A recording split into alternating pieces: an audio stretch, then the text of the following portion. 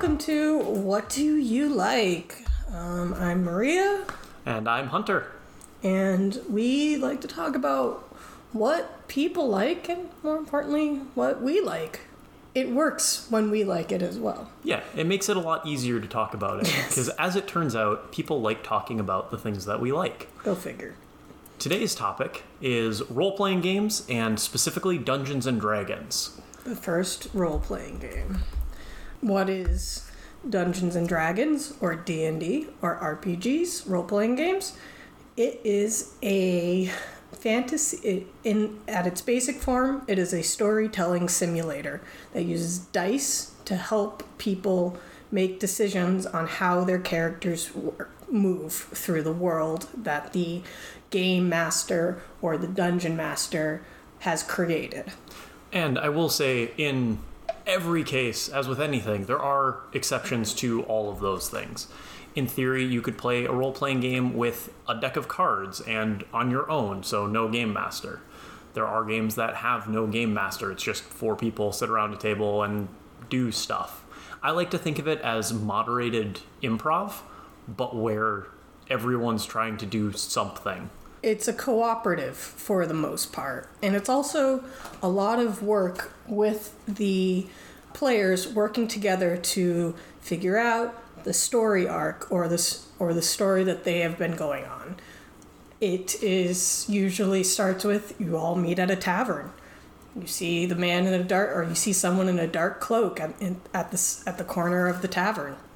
But fundamentally, it's not limited by anything. It's limited by your imagination. Yes. So you can have a case where you're all neo-noir private investigators and something weird happened. Go find out. Or you all meet as prisoners and you're now escaping from prison. Surprise, now that's a story plot. And you might not even be in a fantasy setting. That might be completely regular modern day setting, and you have to live and you have to work with things given, with the abilities given to you. I personally like the fantasy setting. I think it's more fun. I like the spells. My current character is a witch in the long campaign that we've been doing.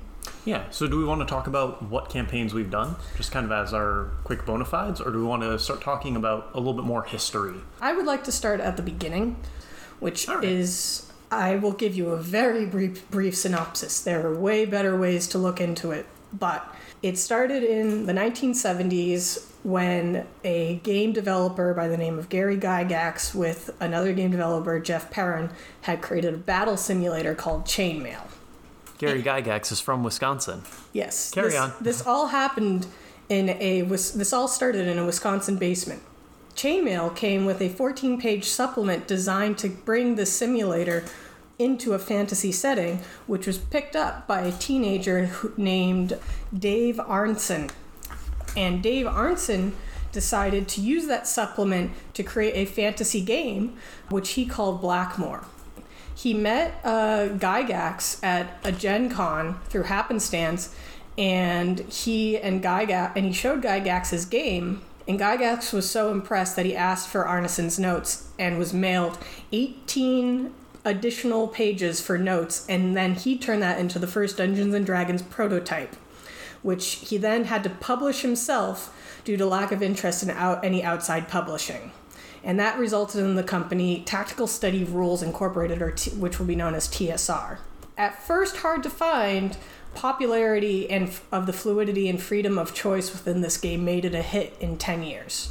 Within those 10 years came a little-known thing in the United States called the Satanic Panic. And I'm going to jump in very briefly and say this was something real dumb.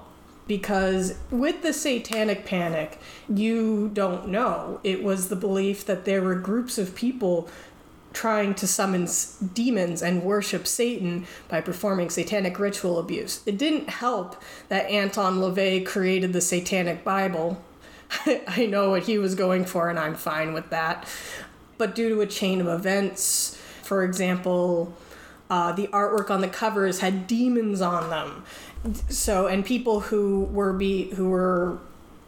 behind the fervor of the satanic ritual abuse beliefs, they didn't bother reading the books because obviously the books are satanic because they have a demon on them. Like I said, this was real dumb. You know, these were the same people that thought preschool teachers were flushing kids down toilets. But another part of it was there were 2 major suicides where the victims were teenagers who happened to play D&D. James Dallas Egbert III had known mental health issues, but D&D and his interest in it was decided that was the reason for his suicide. The other one had a much more lasting effect. Irving Lee Pulling happened to play the game, which gave his mother a scapegoat when he committed suicide. And she sued TSR for closure and founded BADD, which stands for Bothered by Dungeons and Dragons. Their argument was that it was a fantasy role-playing game which used demonology, witchcraft, murder, satanic type rituals, and demon summoning. And this whole argument cycled back under the idea that Dungeons and Dragons can manipulate kids, and that if their characters died, they would be compelled to kill themselves. Like I've said, it's real dumb. Like, fundamentally, this is people not understanding it, not actually wanting to understand it, and just saying, oh, it's a new thing, it's bad. This is not a subtweet of anything happening today. No, of course not. But what I find interesting the more I looked into this was what TSR did to combat this idea, because they didn't just stay quiet about it.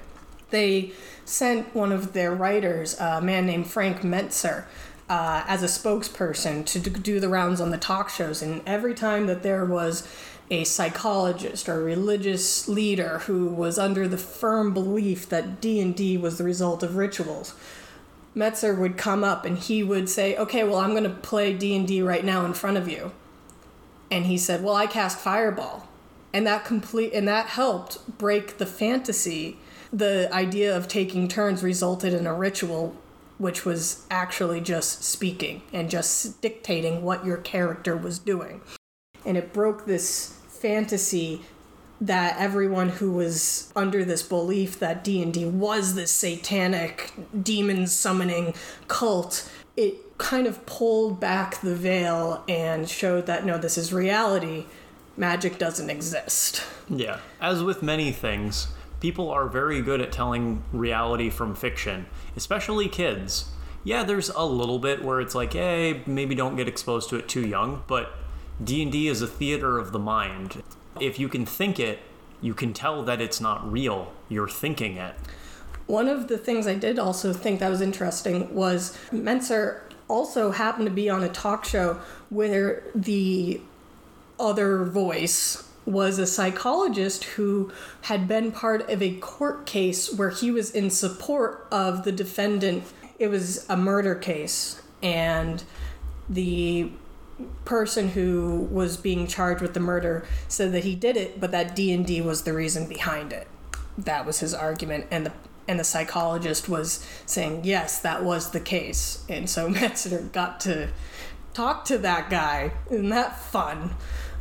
Another thing was James Lauder, who wrote novels for TSR, connected to the D&D fantasy world, which another thing is Arneson started this with the Tolkien character fantasy.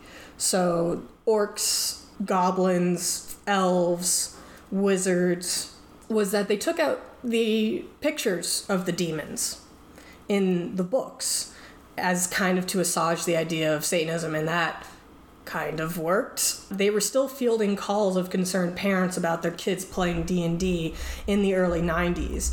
But from his recollection, they were pretty positive conversations because it wasn't people, for the most part, demanding that they stop. It was more just concern, and once they explained what was actually happening, it helped them understand it. For example, he said he had a father that was a Methodist preacher, and his father read the book and he loved it. Yeah. It meant that the parents could switch from being, oh man, little Billy's summoning Satan, to, oh man, little Billy's going to be really good at math and a deep loser. And yes, he will. Coming from two people who, play a lot of D&D and other role-playing games. And enjoy listening to D&D campaigns. Yeah. Ultimately, the Satanic Panic was someone going, this is a new scary thing, and religion's losing its hold on people. Ergo, this new thing is taking over from religion. but it's not actually based in anything, and it is a lot of people just saying, I want to be more powerful, and not actually, having necessarily real complaints or having an accurate understanding of what the thing is, but they don't want to have an accurate understanding of what the thing is, because if they have that, then they start looking like fools, and you can't have that. Yeah, you've dug too deep. So, after that whole thing happened, unfortunately, TSR was not going to last. It made a bunch of bad business decisions, some of which included publishing decisions, others included not letting Gygax create competing games, role-playing game ideas that he had, and suing him, which, that's a great PR stunt. And Gygax and Arneson were both kind of treated poorly due to TSR management. However, as they were hemorrhaging money, Wizards of the Coast, who you might have heard of from our previous episode, bought them. And they bought them with the idea that they wanted to keep this game in the hands of gamers. And they did this by working with a publishing group called Five Rings Publishing. And they bought TSR in 1997. Those in charge of the transition ultimately made sure to mend fences with Gygax and Arneson, and making sure that they got the royalties that they deserved for help creating the game. I mean, Magic was invented to fill the time between rounds of D&D. Like, literally, the inventor of Magic, Richard Garfield, has publicly stated, yeah, I wanted to make a game that you could play in the downtime of Dungeons & Dragons. Ignore all of the other implications of what that says. It is cool that the company that ended up owning Magic now owns Dungeons & Dragons, so now the two of them can play together, which is really neat. From there, this game and other RPGs like it have gone through many different iterations.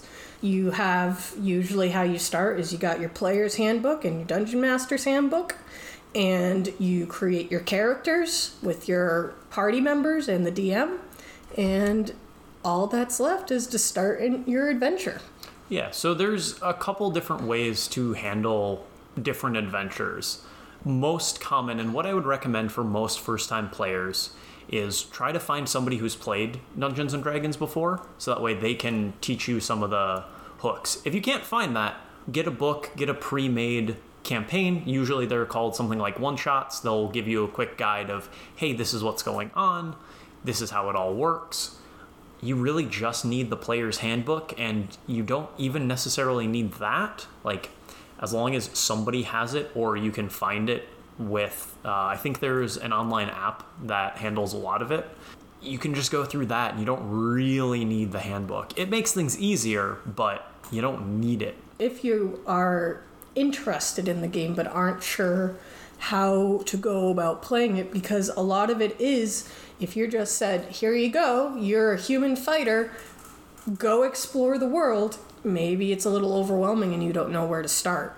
There is a lot of media out there that you can listen to or watch that is the people doing campaigns. Yeah, they are actual plays is one of the main ones. Basically, it's a podcast where they're going through a campaign. The one caveat that I will put on that is remember that they are professionals and that you likely aren't. If you are a professional DM and you're listening to this podcast, why? I have questions. Thank you, but I have questions. Yeah. Contact us. Yeah, but it does, I would say, give you a small taste of what it could be. It's just not going to be what you get first off the bat, or maybe even second. For better or worse, Critical Role was the thing that really got me into wanting to do my own campaign. First one I played, I knew it was not going to be the same. No one can replace the players because they're individuals just like you, and you can't be exactly like them. Also, they're professional voice actors, and they are very good at improv.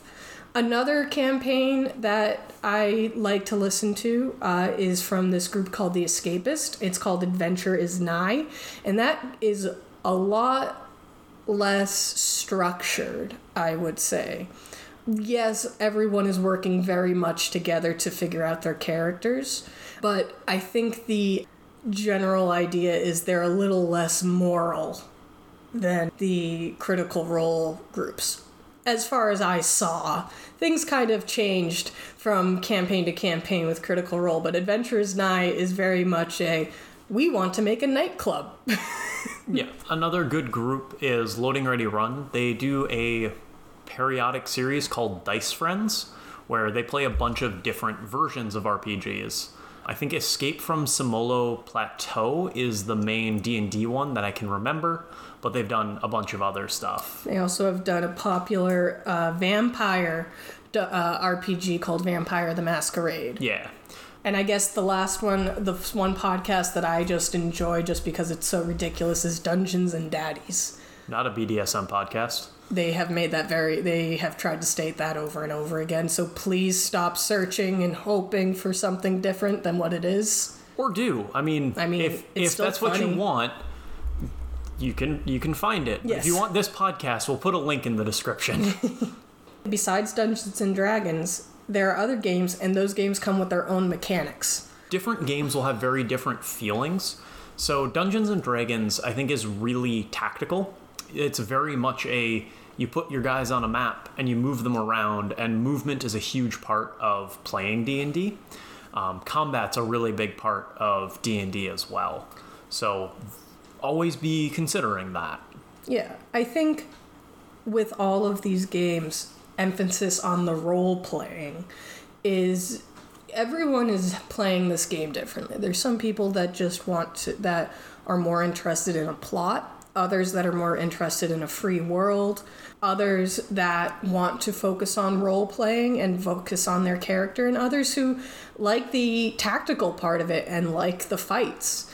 This is a game about communication. It's about working together. It's about realizing you are not the main character. You can be the in part main character with your other group, but no one is going to just follow you around mindlessly. You want it to be collective action where you can.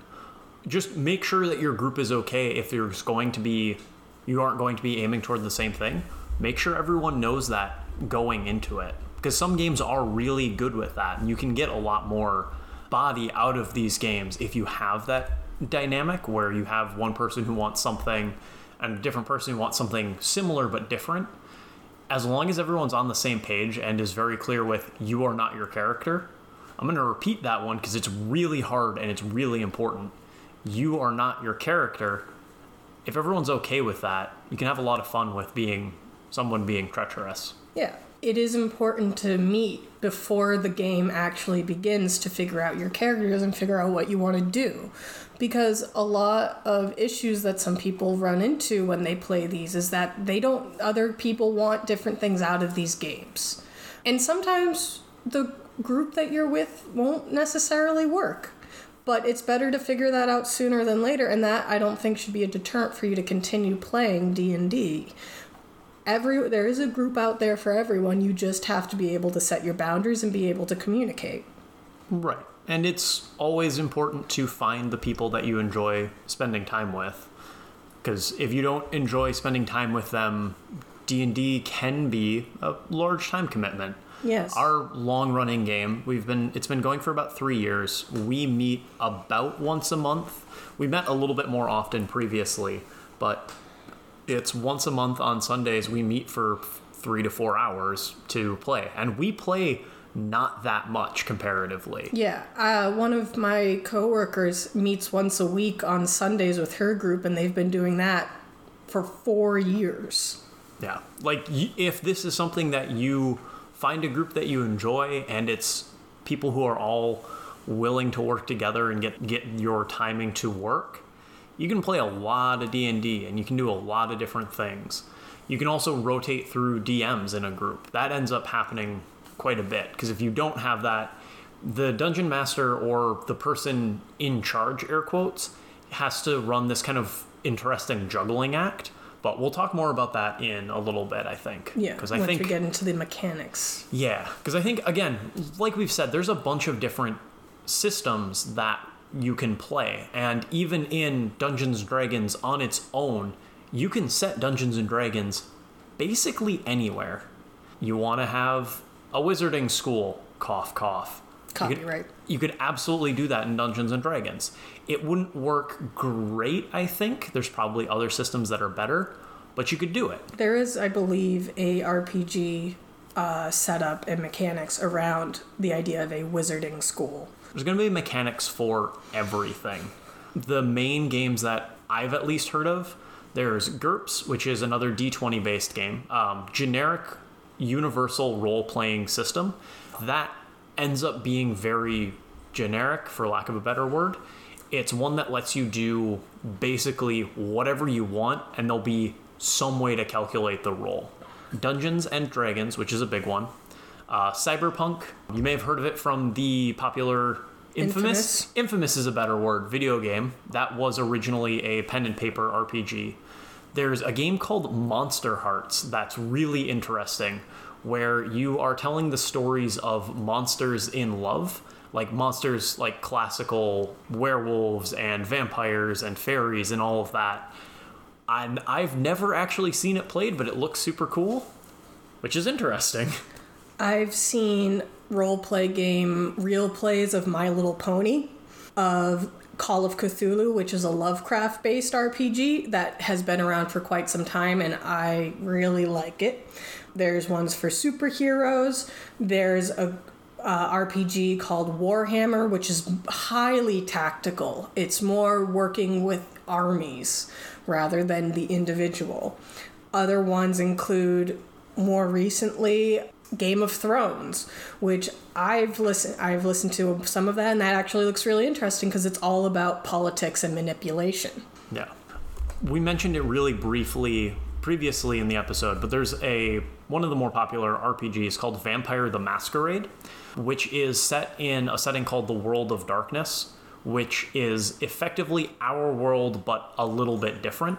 And there's, I believe, 6 or 7 different variations on different games in the World of Darkness. Vampire the Masquerade, I think it's Hunter the Reckoning, Werewolf the Apocalypse, something about changelings. There's one where everyone's dead and you're trying to be ghosts to bring people to closure, which sounds super cool, but oh my god, that sounds really hard to play.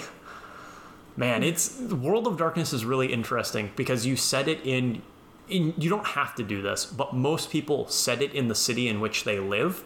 So it's just like, oh yeah, that place that you know and that you can go to, yeah, that takes on a different affect now that you're playing it in game, which is really, really neat. Yeah, so if there's some type of world that you want to explore, I'm pretty certain you could find, if there's not a system out there or a game out there already made, you could probably help with someone's help make one for your own, or even make a character based off of a popular character you like. And if you're running your own home game, which you should do, if you're careful and clever with it, you just steal plots from TV shows and throw your characters into them and find out what they do. And the more you do it, the better you get at role-playing, and so your characters can act more based on how you think they would act rather than what is the logical way to act. Or the way that you would act versus the way your character would act. That is a challenging thing to do. Yes. But it's really rewarding when you can sort of get out of your own head, walk around in someone else's. Yeah. It's super fun. I do really like role-playing. It's really nice to get out there, try some different stuff, play a character that's a little bit different than you, kind of think through how you'd want, how you think this person would react to it. And because you're in control of that person, you can say, this is how they react to it. Yeah, like with anything where you have to interact with people, it's not going to be perfect. Which is why, I bring it back to the idea of make sure you talk it through and make sure you know your boundaries and the boundaries of others. Bring this stuff up, and it's referred to as a session 0. At least that's what I've heard it referred to as. But usually that ends up being you either show up with an idea for your character, work with everyone to sort of build it out, or you show up and say, I know nothing about what needs to happen. Tell me what we want to do, and I'll build a character to fit it. There's probably at local game stores, there's probably going to be, if not a D&D night, at least people there who are well versed in the game itself. most local game stores, if they have a gaming space, will do at least some sort of monthly learn to play D&D. Give that a look, because if you have a friendly local game store, it's always cool to go see it. And then you also can meet new people. And then, hey, maybe you find a group that needs someone else, or you find a group of a bunch of new people who want to try this out. And it's moderated by the employees. Yeah, so in most cases, there'll be someone there. There may even be someone who's being the dungeon master and is saying, okay, this is how this is going to work. Sort of speaking as someone who's done I've done a reasonable amount of being the dungeon master for stuff. There's a really good video called from Shut Up and Sit Down that came out a couple months ago that basically is talking about role-playing games. And the main thing to remember as a dungeon master is you are not the focus of this story. Your players are the focus. So you need to keep your characterizations and all of your stuff real simple. Bring it down to brass tacks, professional wrestling level characterization. Keep it real simple, because then people will pick it up and that's what they'll remember. And then they can run with it. And also remember that your characters are going to go in a different direction. So build out 9 times out of 10. Build out a world that they can go explore in, and then put hooks where you need to. There's a series on YouTube called The Crap Guide to D&D where it talks about each of the classes. And when it got to the Dungeon Master, the guy who makes it says, just remember, as the Dungeon Master, it's your job to carefully craft out this intricate story and then watch your players stomp all over it and run behind them trying to catch up so that they're still having a good time. Really, you can set up your game to be confrontational if everyone's okay with that. But it's a lot of fun to have a dungeon master who's always watching, not necessarily saying a lot, but is catching what the different characters are saying to one another. And the little things where it's like, oh, you said that and you wanted to go look at that? Cool, here's a little seed to go look at that. And remember, everything doesn't necessarily work. The dice are the things that decide how the story will progress, which I think we can now go on to. How do you actually play this game? Yeah, so it depends on the system that you're playing. We'll go with D&D because that's the one that I'm most familiar with and Maria's most familiar with. Yeah. You will have a character sheet and it'll look like a terrifying tax swarm. Don't panic. Don't worry about it. You will have your 6 basic characteristics: strength, constitution, dexterity, wisdom, intelligence, and charisma. And for the listener, it's up to you to decide if I said that in a weird order just to annoy you. But those 6 characteristics are what determine something about your character. These are generally based around 10 being average. So if you have a score of 10, 10's across the board, you're an average person. The highest most humanoids can get to is 20, so 20 would be superhuman. Like, that's the strongest man alive. You will also usually have a class, so something like artificer or bard or barbarian or fighter or cleric or wizard or warlock. There's a ton of different classes. And then there's a race, which is a different whole conversation to have. But generally that's like, you're an elf, you're a half-elf, you're a human, you're a gnome, you're a changeling, you're an Aasimar, you're a tabaxi. You're an orc. You're an orc. Half orc, usually. Yeah, there's a lot of different things. And kind of broadly, D&D was a game that came out in the 80s, and there are parts of it that have not aged super well. Yeah, but the beauty of it is that you can ignore those parts. You can modify around it. Yes. And there's a lot of things where most people will say, yeah, we shouldn't necessarily have that. Cough, cough. Tolkien's elves are a little exciting, and the orcs are really exciting. Are a problem, so. Yeah. That's the other thing why I love Call of Cthulhu, because for those of you who don't know, Lovecraft was a racist and an anti-Semite and misogynist.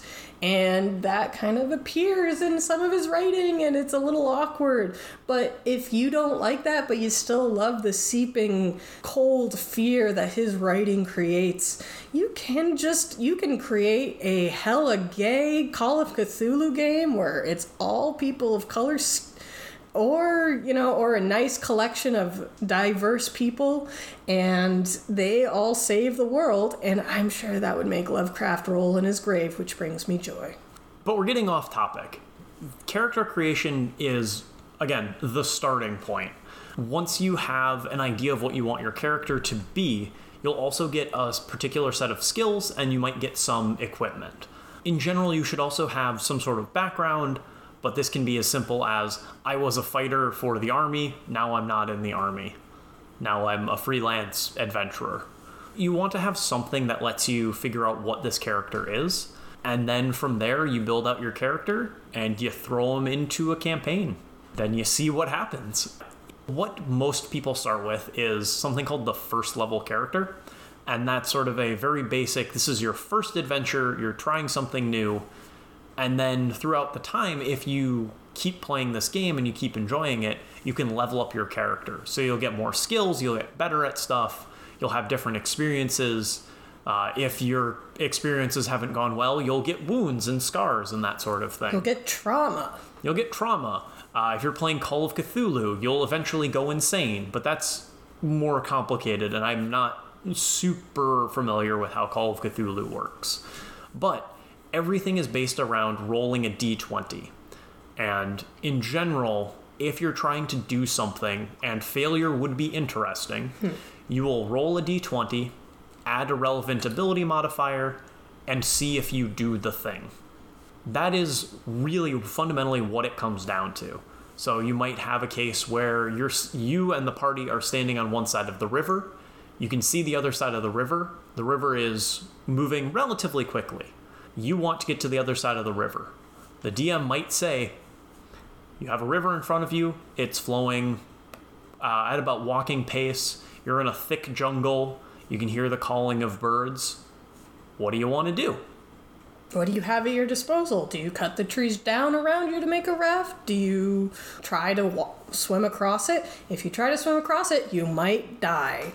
If you try to swim across it, you might get swept downriver into somewhere else where you weren't expecting to be. You try to cut down the trees to build a raft. Well, what lives in the forest? You might find that you cut down a tree that has a dryad in it, and she's very annoyed with you. Yeah, there's always this slight possibility of chaos waiting in the wings, especially if you are around certain types of players who just thrive off of that, which isn't a bad thing. It just means you're doing a lot of running. Yeah, and you also don't have to. Fundamentally, it also comes down to what your group wants. If your group wants to keep things sort of high level and keep things fairly loose, you want to basically treat it more as like a tourist trip where you're going through and taking cool photos and doing cool things. You can absolutely do that. That's pretty fun. I'm not gonna lie. I've done not exactly that, but I've done elements of that running it as the DM, where a party was just kind of like, we want to go do something interesting, and been like, here's a world, figure it out. And that can be really fun. It can lead to everything feeling a little circular, which is not the only downside, but what is one of the downsides, where it doesn't feel like you're going anywhere. But you can also set it up in a way where your party isn't trying to go anywhere. Your party is trying to defend a town because that's where they live. One of our most recent campaigns that just wrapped up was in Cyberpunk, where we were basically defending the house or the building where we lived from an intrusion from a rival gang, and then figuring out what the hell just happened. Yeah, and we didn't start the game looking for it. We were literally, our three characters were just meeting up for the getting to know you icebreaker. That was not going well. Exactly. Which is normally how things go. Which is fun. It is super fun. Yeah. Our long-running campaign started off with 3 of the characters showing up in a town off a ship, being told, hey, something weird happened about an hour away from here, or about a day's travel away from here, and then being set on by bandits. And then turned into them realizing that there was an otherworldly cosmic entity trying to take over the world. And we adopted one of the bandits, much to Hunter's and the bandits' chagrin. Yeah, it wasn't what I was intending, but it also worked really well, because then the bandit showed up later. Because that's the other thing. And we met his brother later. Yeah. And the brother ended up giving them more stuff to do. We like him more.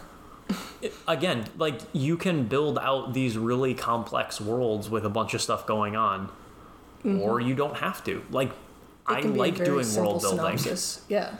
It can be a very simple scenario, and then build outward, or it can stay kind of all rooted in one spot. It is up to you, the player, or the DM, with the other players. Yeah. It is a collective story, so figure out what kind of story you want to tell. And the one thing I really like is, with the flexibility and the fluidity of the game, is there is no quote-unquote winning. There's no distinct end until you've decided to. With Monopoly, it ends when someone has all the money. That doesn't happen in D&D. There's ways you can say, yes, this character's story is done, but again, it's a story. You don't win a story. You don't really lose a story. You are telling one. And their story might end with them dying. No. Because the rolls just weren't in their favor. For our campaign, what I like is that not everything has to be solved with violence. There's ways that you can talk your way out of situations. And also, I think what I like you do as a DM is that people who immediately you think are obvious villains are just people with a day job.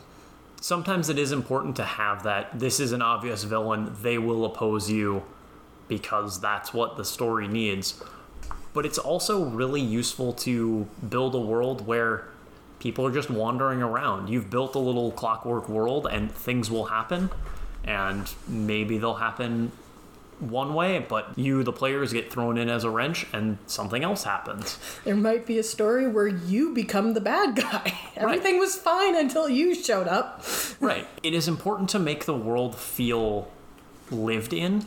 It doesn't necessarily need to feel realistic, air quotes, but you need to feel like the story either means something or is engaging. And that can be a little tricky, but if everyone's working together and everyone wants to keep making it work, people will look past stuff. It's a lot of fun. I find DMing really rewarding.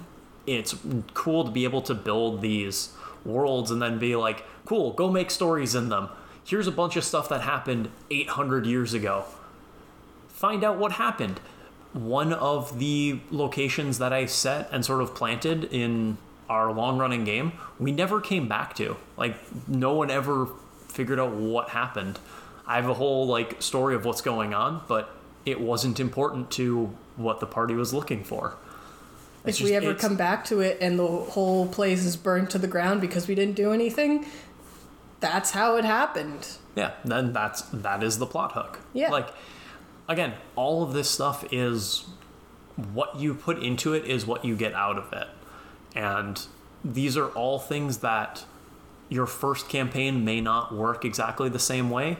Your second campaign may not work exactly the same way. But go give it a try. If your first campaign doesn't work, it might just be that it wasn't the right mix of people, and maybe it wasn't the right game setting. Maybe it just wasn't the right time, because that can also happen. Yeah, people might just not be available even though they want to play.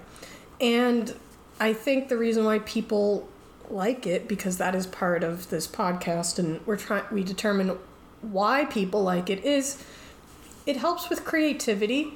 It helps people interact with each other, and a lot of the people who play these games tend to be a little bit introverted, I would say. Yeah. It gives people a focal point to do something. As our long-running campaign has gone, we said we'll meet at 5, and at 5:45 we've gone, okay, now that we've caught up with everyone's lives, we should actually get started. And then we play the game, and then we have a potluck dinner, and so it really is just a glorified excuse to hang out with friends, and also have us bounce off each other while playing Dungeons and Dragons. Yeah, and I mean that long-running campaign has also had 9 different people in it at any given point. Mm-hmm. Like, started online with 4 people, turned into 6 people, then turned into 7, then went back to 6, and then went to 5. Mm-hmm. Like, it's had a bunch of shifting groups. And if you get a big enough group, that can also work. I wouldn't recommend going much over 5, because it makes stuff take a long time. Yeah. This is a game of patience. Yeah. It's a game of patience, and D&D in particular, combat can take a really long time. But something like Vampire the Masquerade, depending on how you do it, you can play it way faster. Dungeons and Dragons, if you take away combat, you kind of take away a lot of the stuff that's a little bit more interesting. But Call of Cthulhu, the way that they handle rolls is you only make a roll if something interesting would happen if you fail. So the example that they give in one of the books is you are chasing a car. What happens if you fail on this check? The car gets away. You crash into something. The car notices that you're tailing it and they start shooting at you. And it creates a lot of these different, well, now what? They also have the concept of pushing your failure, where you try it again to see if you can do it. But once you've failed once, something else will be modified by it. So if you fail twice, it's really, really bad. If you fail once and succeed once, you probably get something. Yeah, I would say one of the daunting things about this game is there's a lot of reading involved in the beginning. There's also a lot of uncertainty because it is such a big open world concept. But again, it's a game of patience. It's a game of communication. With time, the game moves forward, and it's every time you meet, a little by little, new things happen. Maybe you stay in the same town the entire time, but you focus on your role playing and people, discuss different aspects of their backstory. That's not a lost day. It's still people bouncing off each other. It's still people interacting. Yeah.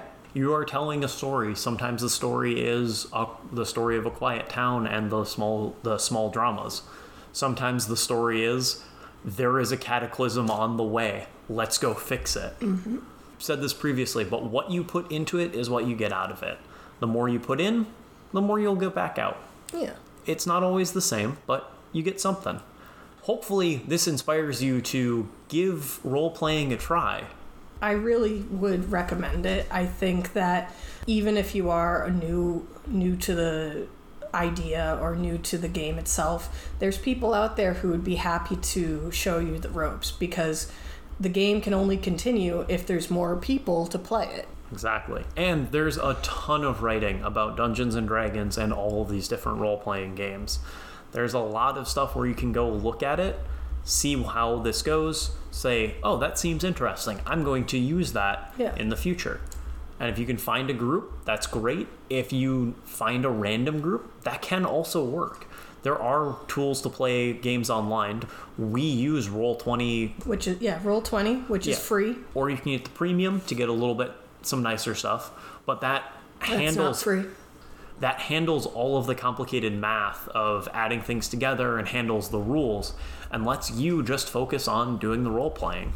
There's a lot of tools out there to make it easier to lower the bar to entry. Because, there is a bar to entry of you need to be pretty good with mental arithmetic.